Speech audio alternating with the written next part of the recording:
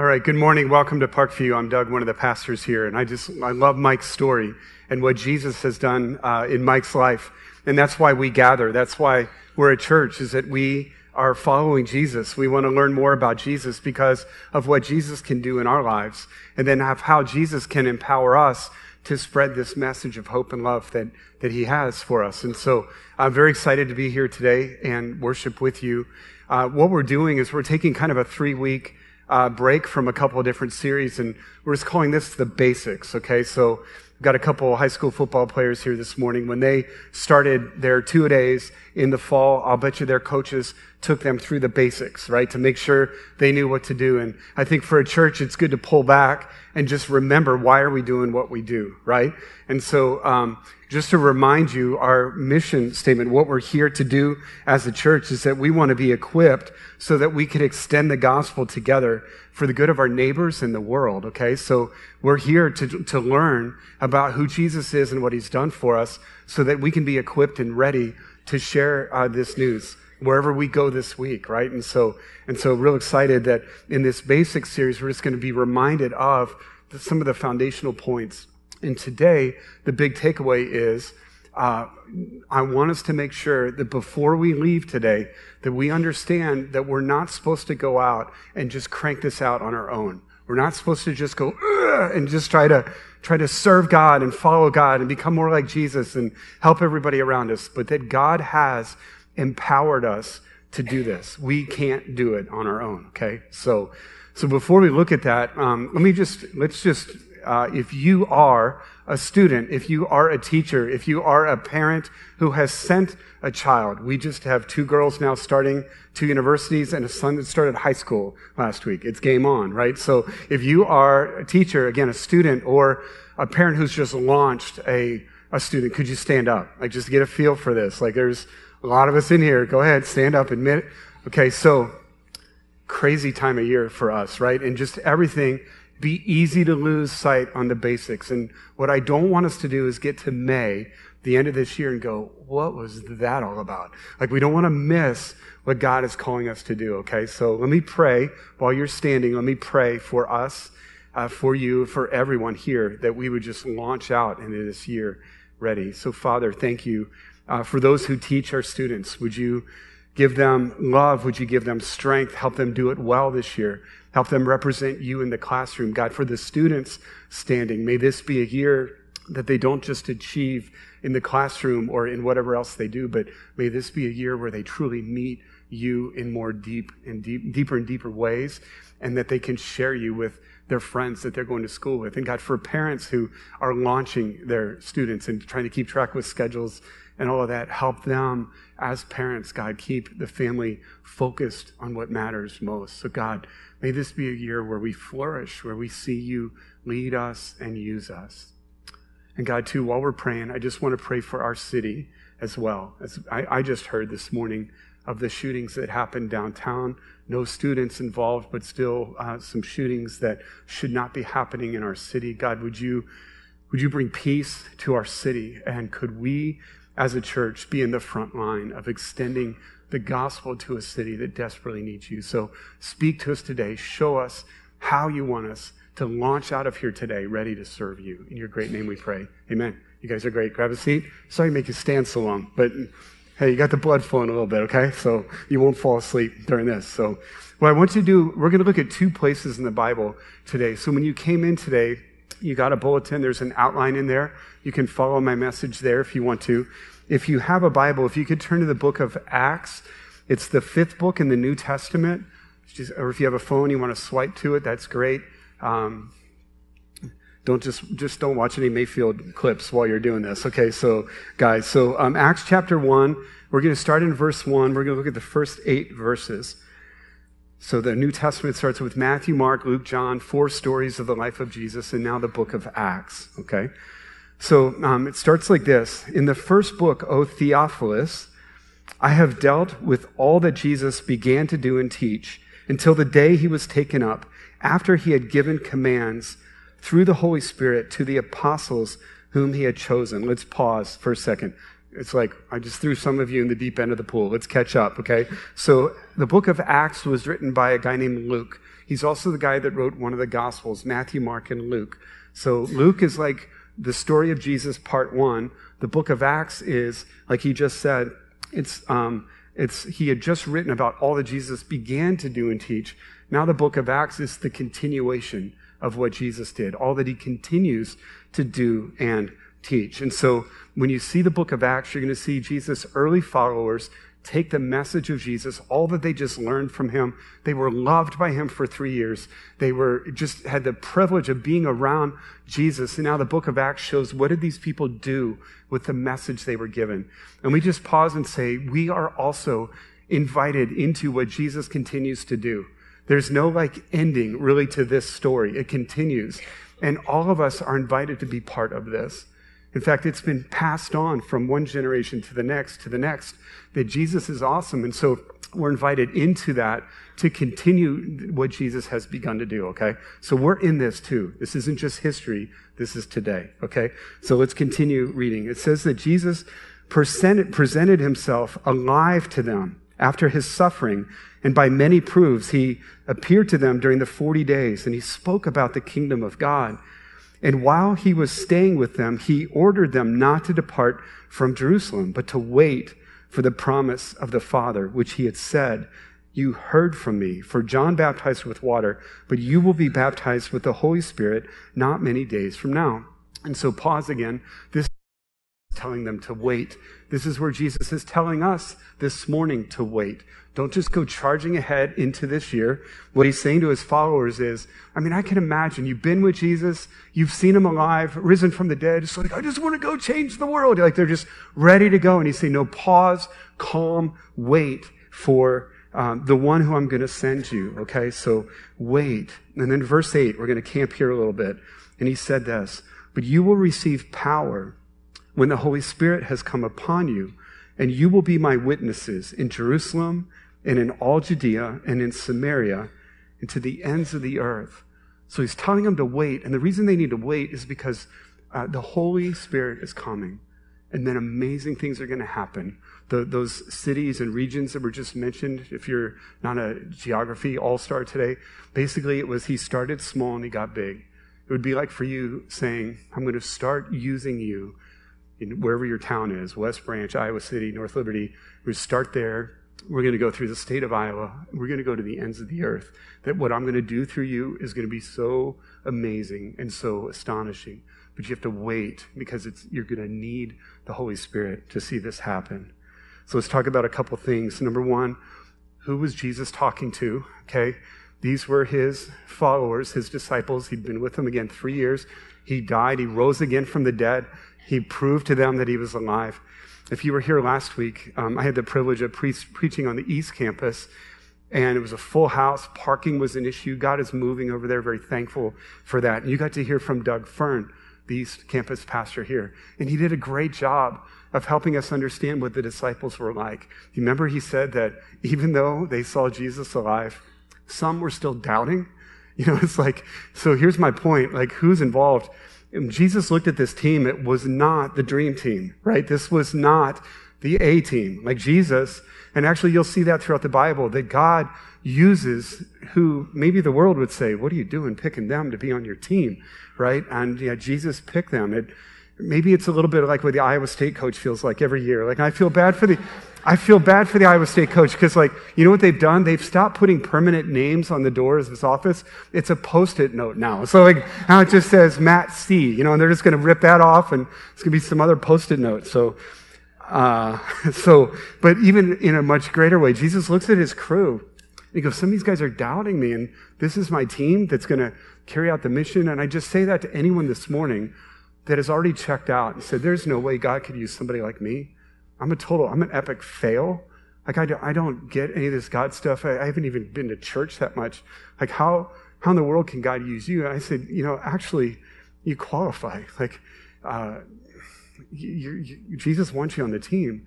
And the point is, he can use any of us that's just ready to be dependent on him and ready to be used, and let him empower you with his Spirit. And then look out. God loves to work through average and ordinary and just people you would never expect to use, okay?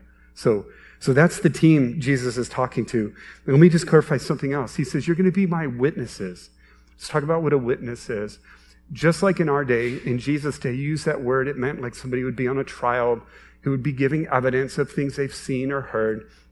But when Jesus begins to use that word, when it's used within the context of the church, it's meaning those who have witnessed, who have seen the resurrected Jesus, those who have seen what Jesus came to do, those who have tasted Jesus' love and forgiveness and now are commissioned by Jesus to go. And so a witness, this is important. Witnessing isn't something you do.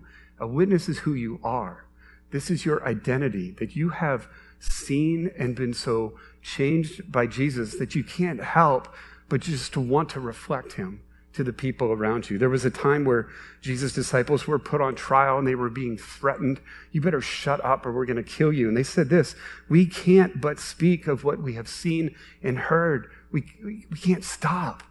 So a witness isn't something you do, it's just something you are, that once you've tasted who Jesus is and what he's done, you just want people to see him and know him, and that everything about your life just begins to reflect him. Again, it's not you, but it's him changing you. So it's interesting that the word, I don't like to just fling Greek words around for no reason, but if you were to look at the Greek word for witness, it looks a lot like the English word for martyr. And the reason is that Jesus' followers were so identified with him. What happened to Jesus when he lived on this planet? He was rejected and he was killed. And so those who follow Jesus often experienced the same thing. And so the word witness began, just because of what happened to witnesses, began to morph into also meaning a martyr, somebody who would suffer for their identity in Christ. And that's got to tell you something, because that's happening today too. The country I've been most recently made aware of is the country of North Korea. That if I were to think, if there's a regime, if there's a country in our world that is the most oppressive to Christianity right now, where certainly Christianity can't be flourishing, it's got to be North Korea. And I actually just read some stuff in the last week or two about how the number of people coming to Christ in North Korea is just booming, it's growing. And at the same time, though, you hear of the intense persecution in the prison camps and what's happening to Christians.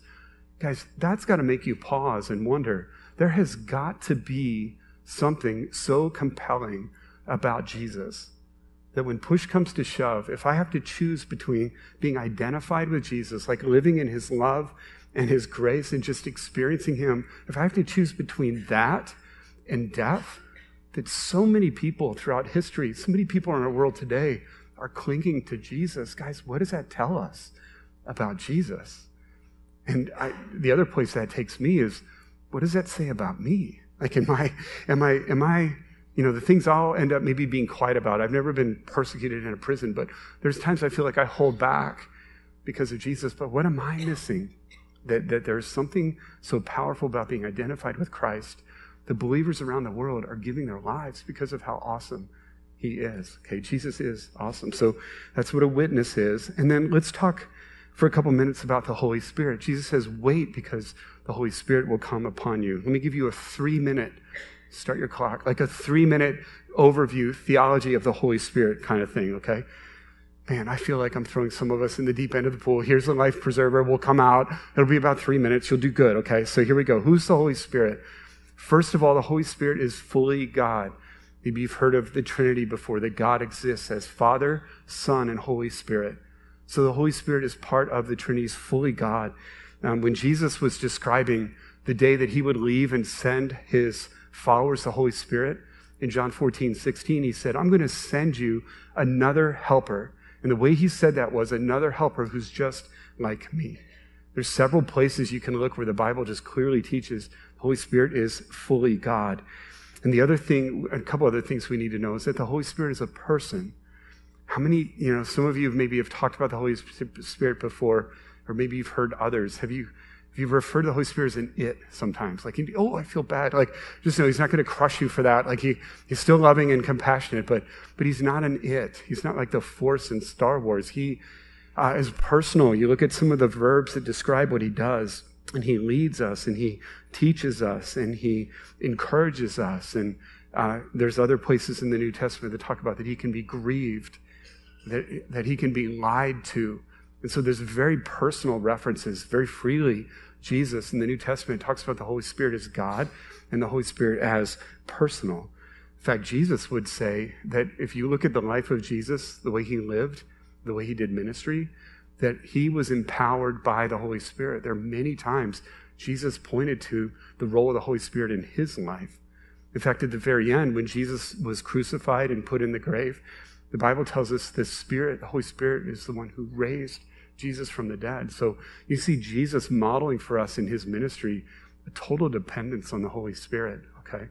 So he's personal, he's God, and this whole concept about God in us, that the Holy Spirit comes to live in you. Okay, hang with me on this, okay? You heard Mike Coble give his story this morning about the day he received the gospel, the day he understood about Jesus dying for his sins, and he asked Jesus for forgiveness and for a relationship with him. At that moment, when Mike did that, according to what the Bible says, God's Spirit came to live in Mike for the rest of Mike's life, okay?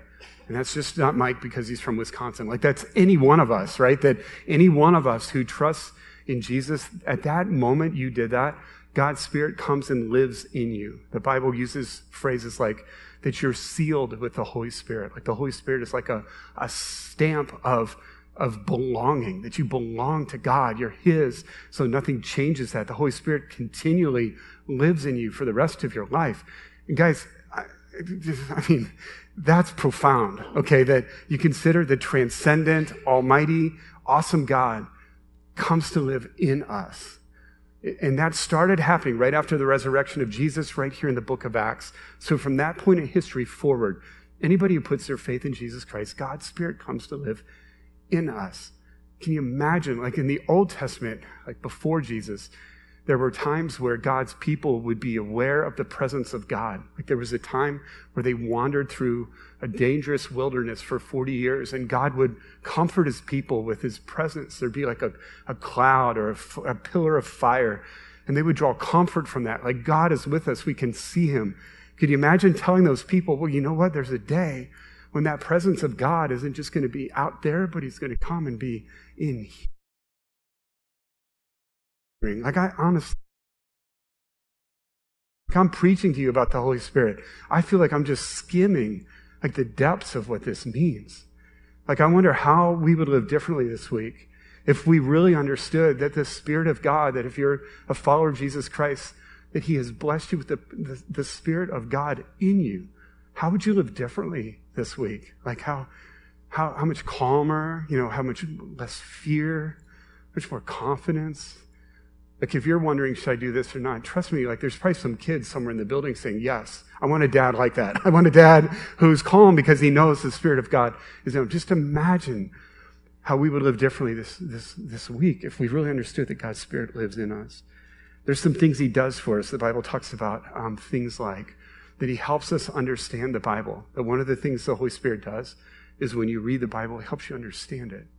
So if this is a hard book for you to study, when you open this book to read it, ask, God, would you teach me something new through your Spirit? Help me understand these words.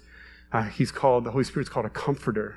He's called a paraclete. That means he's our defender, that when you hear lies about who you are and your identity, he defends you. He says, no, this one has been loved by Jesus. This one has been saved by Jesus. In fact, one thing he does in your heart is cry out, Abba, Father. Like he constantly reminds you that God is your Father, that you are so loved by the Creator of the universe. You can be secure. It's one of his roles, just to make sure you are secure in what Jesus has done for you. In fact, if you want to just summarize what the Holy Spirit does, his role is to magnify Jesus, is to make Jesus front and center in your life, so that when you wonder about who am I or my identity, you look at Jesus and what he's done for you on the cross. Or when you begin to fear, you begin to worry, you look and you see Jesus who reigns over this whole earth, who died for you, who loves you. And so there's calm and there's peace. And so his role, bottom line, is to put the spotlight on Jesus, okay? To do that for you and then to do that through you. That through your life, as you follow Jesus, as you live in his love, there's something different about you. You change and you reflect who Jesus is. That is what the Holy Spirit is all about, exalting Jesus. And so that's God's agenda. God, Father, Son, Holy Spirit, his agenda is to exalt Jesus. And so if we try to take the Holy Spirit's power and do my agenda, okay, I want to have a great year at school. I want to do great on my football team. I want to, if it's about me and my agenda, God looks at that and says, you know what? I love you and all that, but I've got a better agenda than you, right? So it's way better in this world when Jesus is exalted than if I am, okay? So Holy Spirit has an agenda, and it's to exalt Jesus. And so that's why Jesus said, wait. Don't just go charging into this year, trying to be better parent, better student, better teacher. Wait for the power of the Holy Spirit. In John 16:7, Jesus said, nevertheless, I tell you the truth, it is to your advantage that I go away. For if I do not go away, the Helper will not come to you. But if I go, I will send him to you. So if I could summarize that, Jesus is saying it is better for us to have God's Spirit in us than to have Jesus with us. And again, this is showing how much I'm just skimming on understanding the Holy Spirit, because I think it'd be awesome to have Jesus with me this week. I think it'd be awesome to go around my cul-de-sac today and say, hey, this is Jesus. We're friends. I just, introduce him to my neighbors, or to hang with Jesus this week. Here's a selfie of us walking on the res. Let's post that on Instagram. I got 2 billion followers right now. That would look awesome. That would be really cool. Or just to have him there to ask him questions. And Jesus, maybe I just don't understand, but it is better that God's Spirit lives within me and within you, so that wherever we scatter throughout the week, God is present, and God is moving, and God is working. So Jesus said, don't launch on your own. Wait for the Holy Spirit. And so what I want us to do now is, if you could flip in your Bible about 5 books of the Bible towards the end. You're going to look for the book of Ephesians, okay? So if you're flipping on your phone, just look up Ephesians. And we'll look at Ephesians chapter 5. So again, what I've hoped you've heard so far is Jesus said, don't just try to crank this out on your own. Wait for the Holy Spirit who I've given you. He's going to help you identify as my witness. He's going to help you enjoy me, enjoy my life, and represent me wherever you go. Okay, so hopefully you've heard that. Now what I want us to understand is a concept called being filled with the Spirit. Okay, you are all, if you're in Jesus Christ, sealed with the Holy Spirit. The Holy Spirit's there. He's not going anywhere. But the next thing the Bible teaches us is the Holy Spirit now free to work in your life? He's there, but is he free to work in your life? Okay, so Ephesians chapter 5, verse 15, it says this, look carefully then how you walk, not as unwise, but as wise, making the best use of the time, because the days are evil. Therefore, do not be foolish, but understand what the will of the Lord is. And do not get drunk with wine, because that is debauchery. That means emptiness, or it's a waste. That's debauchery, but be filled with the Spirit. Be filled with the Spirit. So let's ask, what is Spirit filling? What is this chapter talking about here? So there's 3 things I want us to mention about being filled with the Spirit.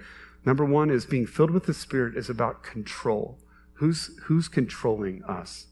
And the analogy he gives here is there's 2 commands in verse 18. And unfortunately for most Christians who read this verse, most of the attention will go to the first command. Don't be drunk with wine. Okay, there's many scriptures that talk about the foolishness of being drunk, intoxicated, about what wine can do to you, how too much wine can, all that. And so it seems like Christians are great at grabbing that, right? And it's justified. But I feel like sometimes the second command doesn't receive the same attention. Be filled with the Spirit is also a command. And it's commanded to all of us. And so let me give an example. Let's say I came up here this morning, and let's just say I drank way too much last night, and even had a few this morning on the way in. And so I come up here to preach, and I'm like, hey, everybody, and it's just clear, you can smell me, you can hear me, I'm worse than I normally am in my speaking and all of that. And you go, Doug, how in the world, what nerve would you have getting up to preach to us when you were drunk? Doug, that is just wrong. But would we have the same kind of passion, the same, resolve about the second command? What if I came up here this morning and I wasn't filled with the Spirit? Sometimes we'll just give each other a pass on that. Or maybe one reason, I think if you asked a lot of Christians, what does it mean to be filled with the Spirit? You're going to get a lot of answers. And I think it's because there's either been no teaching or there's been bad teaching. And so trying to give hopefully some good teaching here, okay? So being filled with the Spirit is a command, and it's all about control. So just like, I remember my first couple years as a student here at Iowa in the dorm at Hillcrest, like just guys that just seemed like normal guys, from Sunday afternoon to Thursday night. We'd play ball together, we'd hang together, we'd eat, we'd watch football together, all this stuff. But then when some of them would choose to drink way too much, like I'd go into our dorm floor, restroom on Saturday morning, and there's one of these guys that otherwise just, normal guy hanging out, sleeping. Like he slept at night hugging a toilet. And I think, okay, I'll bet you he didn't plan that. I'll bet you he didn't wake up on Monday and go, you know what, Saturday mornings today I'm going to wake up in my own vomit, hugging a toilet. Yep, that's it. Or that's not why his parents saved for college. Oh, I hope one day he just wakes up on the floor. So I'm not trying to mock that, but it's just clear that alcohol makes us do things that we just normally would not do. It leads us to do really stupid things when we are, have access to alcohol in our body. It's about control. The alcohol controls us to do stupid things. The analogy is God has given you his Spirit to do things, to cause you to do things that you normally wouldn't do as well. But how about the opposite direction? That you begin to look more and more like Jesus. That one place the Bible talks about the fruit of the Spirit is love, joy, peace, patience, kindness, goodness, faithfulness, and self-control is the last one. I missed one in there. Sorry, man, just whatever. Faithfulness, self-control, gentleness is in there. Anyway, all those qualities that normally on our own, especially if we're under pressure, those aren't us. Where did that come from in a good way? That's what the Spirit wants to do in you, that when you are filled with the Spirit, he controls us. And you look back on your days man, that was good. Usually I get angry there. Usually I really get worried there, but that was awesome. I had patience. I was gentle. Usually a day like that will just make me tank, but I had joy. That is awesome. Thank you, God. Thank you for your Spirit. So the Holy Spirit wants to control us so that he can help us be more like Jesus. Remember, it's all about being witnesses of Jesus so that our lives and our words reflect Jesus. So being filled with the Spirit is all about control. It's also commanded. We talked about that. Don't be drunk is a command, but be filled with the Spirit is also a command. And it requires a continuous action. The verb tense there is be filled with the Spirit isn't written in a way that it's one and done, okay? It's not I prayed to be filled with the Spirit 40 years ago. And this gets confusing.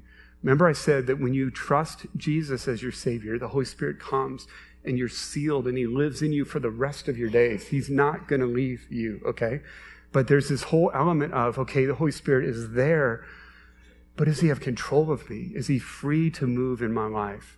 And so this is a continual action. It's not a one and done. In fact, I think for me, it's several times in the day. Maybe you've had days like that where one moment, wow, I responded in a great way. Thank you, God. That was your Spirit. But then 5 minutes later, you get mad at somebody in traffic or your kid says something to you and you snap. And so there's a need of continual throughout our day saying, God, help me be more like Jesus. God, fill me with your Spirit. D.L. Moody was a great evangelist, pastor, leader from Chicago. And somebody asked him about being Spirit-filled. And he goes, are you Spirit-filled? And he said, I am Spirit-filled, but I leak. What a great way to put it. I leak. And so that's true, that there needs to be kind of a reboot of our commitment to follow Jesus. So being filled is a continual action. And so you ask, well, then how does that happen? What do I do when I realize I need to be filled with the Spirit? In one sense, it's unfortunate that I don't see whole passages of the Bible, just here's how you get filled with the Spirit, okay? Or you don't see somebody standing up in the Bible and saying, I am filled with the Spirit. You'll see things like being filled with the Spirit, they did this, or he said that, but there's not a formula, which I think actually is a good thing for us, because if I could simplify it, keep it simple, I think the way you free the Holy Spirit to work in your life is to be about what he's about. And he's all about making much about Jesus, not making much about you, but making much about Jesus. And so if that's your heart, you wake up in the morning and you say, Jesus, this is your day. Jesus, you made me, you saved me, you've blessed me with some awesome people in my life. I want to be like you today. I want to follow you. I want to reflect you. I want to be your witness today. I just want people to see you in my life. When that's our posture, the Holy Spirit's like, okay, we're on the same page then. Like, that's what I'm here to do. That's why I'm in you. I'm here to point you to Jesus. And so that constant just attitude of your heart of dependence and a desire not to live your way, but to follow Jesus. And it takes a plea of just, I need your help. I can't do this. So on one hand, it might feel like weakness, but on the other hand, that's when you're freeing the Holy Spirit up to move into work in you. You wake up and you, throughout your day, you just want to make much about Jesus. You want to follow him, be like him, speak well of him. You just want to represent him well. Holy Spirit says, that's why I'm here. I want to help you with that. All right? So make much of Jesus. If I could say one other thing too, we don't have time to go in depth in this, but in Colossians chapter 3, there's a phrase that says this, to let the word of Christ dwell in you richly. One of the Holy Spirit's roles is to help us remember and do what Jesus taught. And so I would say, like, how do I free the Holy Spirit to work in my life?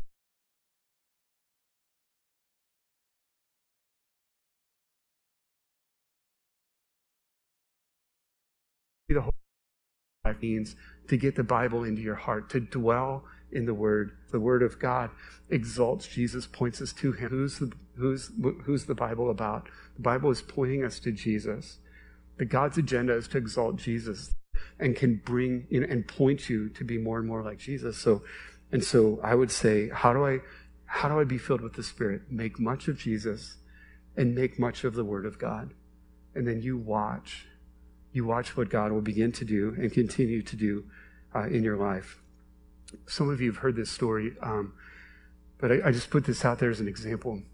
If your desire is really just to put Jesus on display, you're going to find yourself at times in some places where you have no idea what to say or what to do. But you just ask God to help you and he'll do it. So again, I apologize, but to me, the last time I did a sermon on the Holy Spirit was last fall. And the very next day, I stepped into an amazingly awkward situation that a funeral home called me and said, there's a family that just lost a 16-year-old and they need somebody to do the funeral. Would you go do it? And so I'm driving to this home on Monday and didn't know anybody. I'd never met this son, had never met anybody in the family. But I just remember praying, God, your Spirit is in me. My only desire for going there is that this family would see Jesus so that he would bring them hope and comfort. And I don't care what they think about me, just help them see Jesus. I mean, I didn't know what I was going to say. I didn't have a plan, right? So if I go in there and there's about 8 people in the room and we just go around with our introductions, they were very warm and received me well. But when we got to mom, the son's mom, she just boldly said, Pastor, you need to know that for 16 years I've been angry at God. And I thought about God. I'm so mad at him. And I just, okay. So then we continued and we planned the memorial where there was some really good connections. But at the same time, I just kept thinking, Jesus, I can't just leave that statement there. Would you give me something? And I never took a seminary class like, when this happens, you say this. Like I didn't have anything like that. And so this is totally like, God, give me something. Give me something. And if you know me, you know I'm not smart enough to come up with what I said. At the end of the time, I just thanked them for having me over. And I looked at the mom and I said, I'm still really hurt by what you said because I want you to understand something about God, that he's not mad at you right now, but he's as close to you as he's ever been. And they described their 16-year-old son as like wherever he went, he brought joy and made people laugh, but his life was cut short. I said, God is as near to you and you just don't understand it right now, but he understands what it's like to lose a son, that his son came for a much shorter time than he should have. And wherever he went, he brought joy and hope to people. And so he understands his heart is broken just like yours because he's lost a son. And she said something. She said, he knows what it's like to lose his baby. God knows what it's like to lose his baby. I mean, there wasn't a dry eye in the room after that. We're just bawling. And from that moment, that couple are friends of ours now. They worship here. God is moving in their lives, and that I just attribute that to the Holy Spirit. That is not me. That was not your pastor. That was not any seminary training. That was just flat out dependence on the Holy Spirit. What do I say? And so I just say that God's Spirit is in you to help you point people to Jesus. So a couple quick things as we continue in Ephesians 5. How will I know? What are the evidences that I'm filled with the Spirit? Again, I get asked that sometimes by people. Is your church a Spirit-filled church, Pastor? So that's usually a loaded question. Like it could go a lot of directions, Do you have snakes? Do you do this? Let me answer like the scripture says. Like look at verse 19. Okay, don't be drunk with wine, but be filled with the Spirit. Listen to how he describes it. Address one another in psalms and hymns and spiritual songs, singing and making melody to the Lord in your heart, giving thanks always and for everything to God the Father in the name of our Lord Jesus Christ, submitting to one another out of reverence for Christ. No snakes, no big things here, except some very powerful things. That when God's Spirit is filling you, there's going to be Spirit-filled worship, okay? This mentions psalms, hymns, songs. I heard one pastor say, God's going to put a song in your heart. It might not mean that you can sing well. Like if you couldn't sing well before you met Jesus, it doesn't mean now you're going to awesome sing, have a great voice after, right? But there's going to be a song in your heart. There's going to be, and sometimes we're afraid as Christians, we stay too logical and don't go in the feeling realm. But when you are filled with the Spirit, there's a heart connection that leads you to worship and awe, and there's a song in your heart. In fact, when we gather as believers and sing songs, one of the roles of that is to allow Spirit-filled Christians to fire each other up as we are singing the truths about Jesus to each other. We've started doing this more on our staff team, that when we meet a couple times a month, we just sing together. And I'll be honest, there's a couple guys in our team that can't sing a lick, okay? But when I'm singing next to them, their heart, like how they're singing, just fires me up, right? So it's interesting. That's one place he goes, that if you are filled with the Spirit, there's going to be Spirit-filled worship.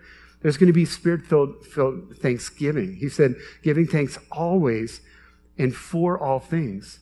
There's another verse in the Bible that says that in all things give thanks. This says for all things give thanks.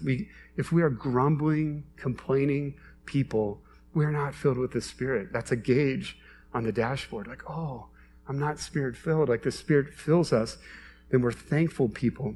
I never forget a man that had a great marriage, was very close to his wife, and she was suddenly taken in a car accident. And at the funeral, you can't imagine the depth of grief and sadness. But at the graveside, one of his close friends came up to him and said, have you thanked God for this yet? And if I would have heard that, I was like, what are you doing? That's so awkward. That's so inappropriate. And this guy said that for him was a turning point. It just set everything straight. Did he still grieve? Yes. Did he still miss his wife? Yes. But did it remind him of who's in charge? And did it remind him of how awesome Jesus is and that Jesus is with him? And so that was so powerful in his healing, to give thanks for all things. Spirit-filled. How can I tell if I'm really Spirit-filled with the Spirit, looking at Jesus? I'm going to be worshiping him. I'm going to be thanking him for all things. And there's going to be Spirit-filled submission. Submit to one another out of reverence for Christ. Instead of looking for people around me that I've got to get stuff from them, I've got to use them, I've got to manipulate them. When there's reverence for Christ, Jesus is meeting all of my needs. And so I'm free not to take from each other, but to submit to each other. Pastor, is your church a Spirit-filled church? I think one way you see that is my church submitting to each other? Do I see the generations submitting to each other? Do I see when there's volunteer needs that those lists are filled because people are submitting? I want to help. I want to serve other people. How about this even, that when the Spirit of God moves in us, you look in the book of Acts, when the Spirit of God came on God's people, they began gathering like we do in big gatherings to celebrate God, to worship God. But the next place they also went regularly in their week was in smaller groups with each other. They submitted their schedules, they submitted their lives to intentionally meet together, to care for each other, love each other, pray for each other. Does that sound kind of familiar with what we're trying to do? Like gather on Sunday and worship, but then our encouragement is that you also get in a group of believers throughout the week, because that's where the Spirit's going to lead you. A Spirit-filled people go and they submit to each other, they care for each other, they love each other. And so then you look at the book of Acts, and as the story of Jesus continued, as these people were filled with the Spirit, as these average, ordinary people were filled with the Spirit, God brought them together to worship him. God brought them together in smaller communities, submitting to one another.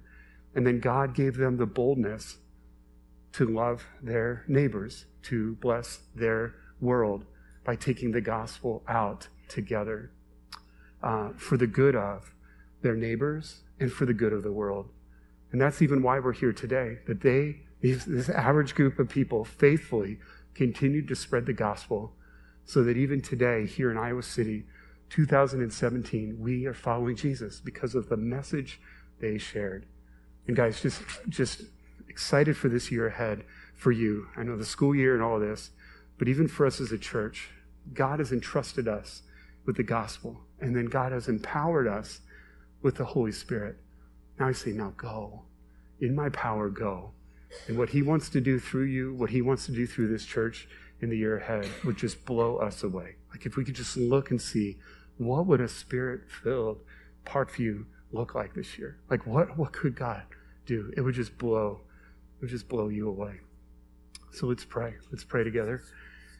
And let me just back off for a little bit and just give you a chance to respond however you want to. If you just want to, if it's thanking God for his love for you, his forgiveness for the gospel, you could do that. If it's thanking God for giving his Spirit to you, if it's more of like, maybe you've been convicted, like, God, I have not been trusting in your Spirit.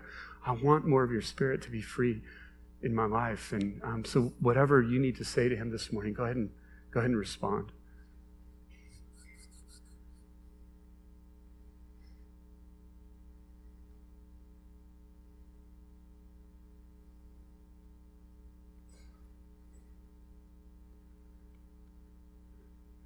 Jesus, thank you for coming for sinful people like me.